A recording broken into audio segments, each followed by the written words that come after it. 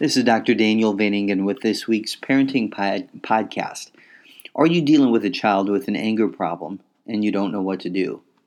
That's right, we're going to talk about anger today. I'm going to focus specifically on 5 arts, anger reduction techniques that can make a difference. First, I want to invite you to check out the following videos at our Parenting Doctors YouTube channel. The Dr. Vaningen Clinical Psychology and Parenting Show that featured on anger.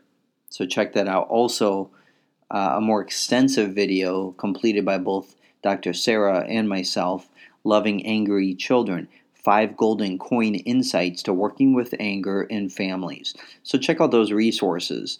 In today's podcast, I want to provide some specific strategies that both parents and children can implement as strategies to deal with anger. And I'm calling them ARTS, anger reduction techniques. But first, let's consider anxiety scaling. I think it's helpful to scale anxiety. So on a scale of 0 to 10, 0 is completely relaxed.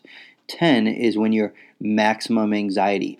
And I often say 8, 9, 10, that's where you're panicking.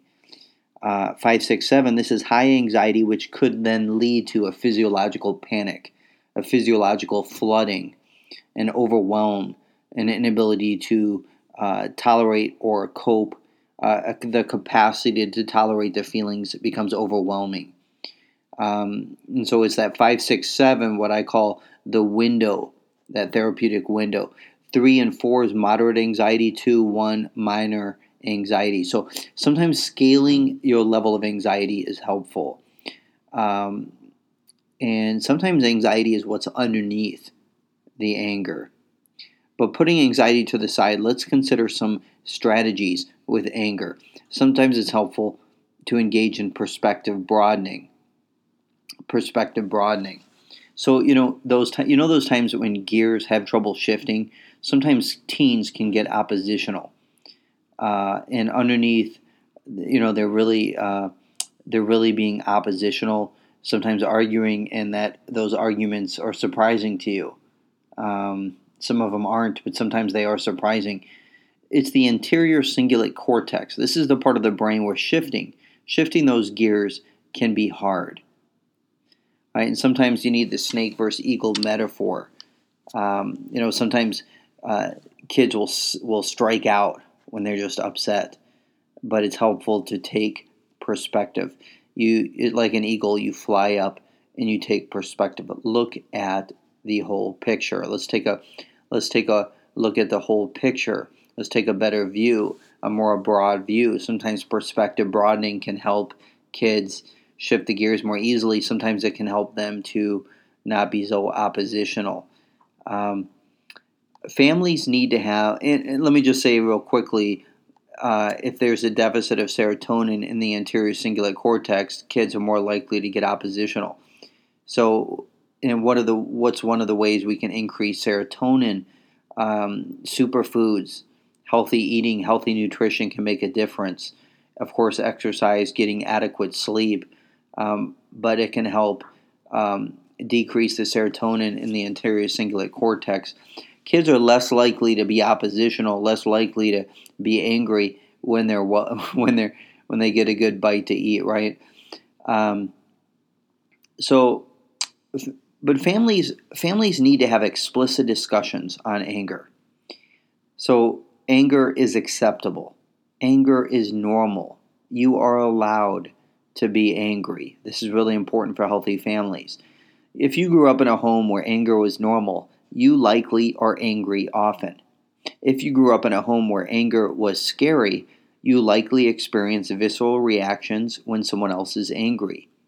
So some parents may need to be reminded by their partners, if they grew up in this type of family background, that anger is allowed. You are allowed to be angry. Parents may need to say to their children that, it's okay for you to be angry. You are allowed to be angry. You are allowed to disagree. You are allowed to say, I disagree. But you're not allowed to kick, hit, punch, swear, say I hate you, say you're a terrible mom. Anger is allowed. You're allowed to be angry, but you're not allowed to say certain things. It's what you do that counts. So I think having some of these conversations, explicit discussions on anger, at a family dinner once a week, once a month, I think is helpful in balancing out and discussing the emotional health of the family.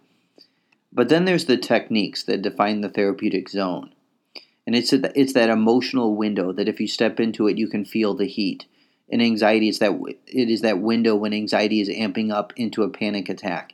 In anger, it is that physiological sensation, those things that are happening in the body that is raising the tension. Parents can see the tension rising when the child is digging in their heels. Parents can see the tension rising when the child is beginning to resist.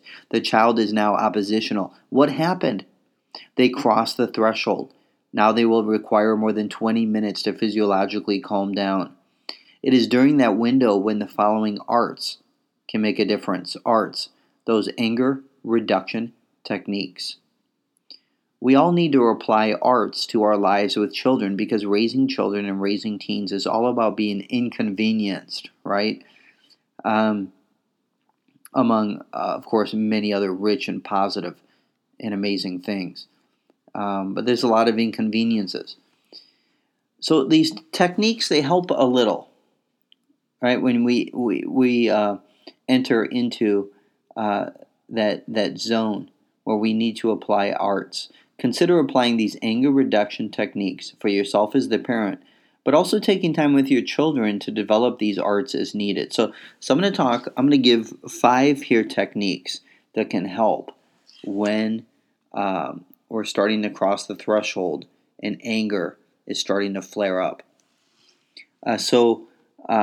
Here, number 1, look, breathing works if you do it. And it's helpful to connect counting with breathing. So as a person begins to cross that threshold into that zone, an anger reduction technique is the 3-12-6. You're connecting counting with breathing. Have them inhale 3 seconds, and then hold for 12, and then exhale for 6. Again, inhale for 3, hold for 12, exhale for 6. Try doing a set of 10 repetitions. Between each repetition, take a deep inhale and exhale. The key is the exhale because that gets the carbon dioxide out of the physiological system, which can be an aggravator, which can elevate anger, increase the sympathetic arousal. So really a deep exhale can make a big difference. Number 2, visual image replacement. Some fix their attention on this is being done to me, or how it's unfair, and may place their attentionality on a particular fixed point in the house or the car. Visual image replacement involves identifying a beautiful place, a location, an image that would replace their current image focus. Some people use pictures they hold in their body, some screensavers, some paintings, a piece of art, but it acts as a visual image replacement. A third anger reduction technique, the silence maneuver. Commit to counting prior to talking. Agree that they crossed the threshold. Now we'll count to a designated number. And the idea is we're just going to value silence prior to talking. It's best if this is an agreed upon, established anger reduction technique prior to being in the middle of the chaos, because just being told to be silenced, that doesn't work for teens. Here's a 4th technique, the mindfulness scan. Now, mindfulness involves paying particular attention to the present, right? Happiness is embracing the present. But particular attention to one's senses, the 5 senses.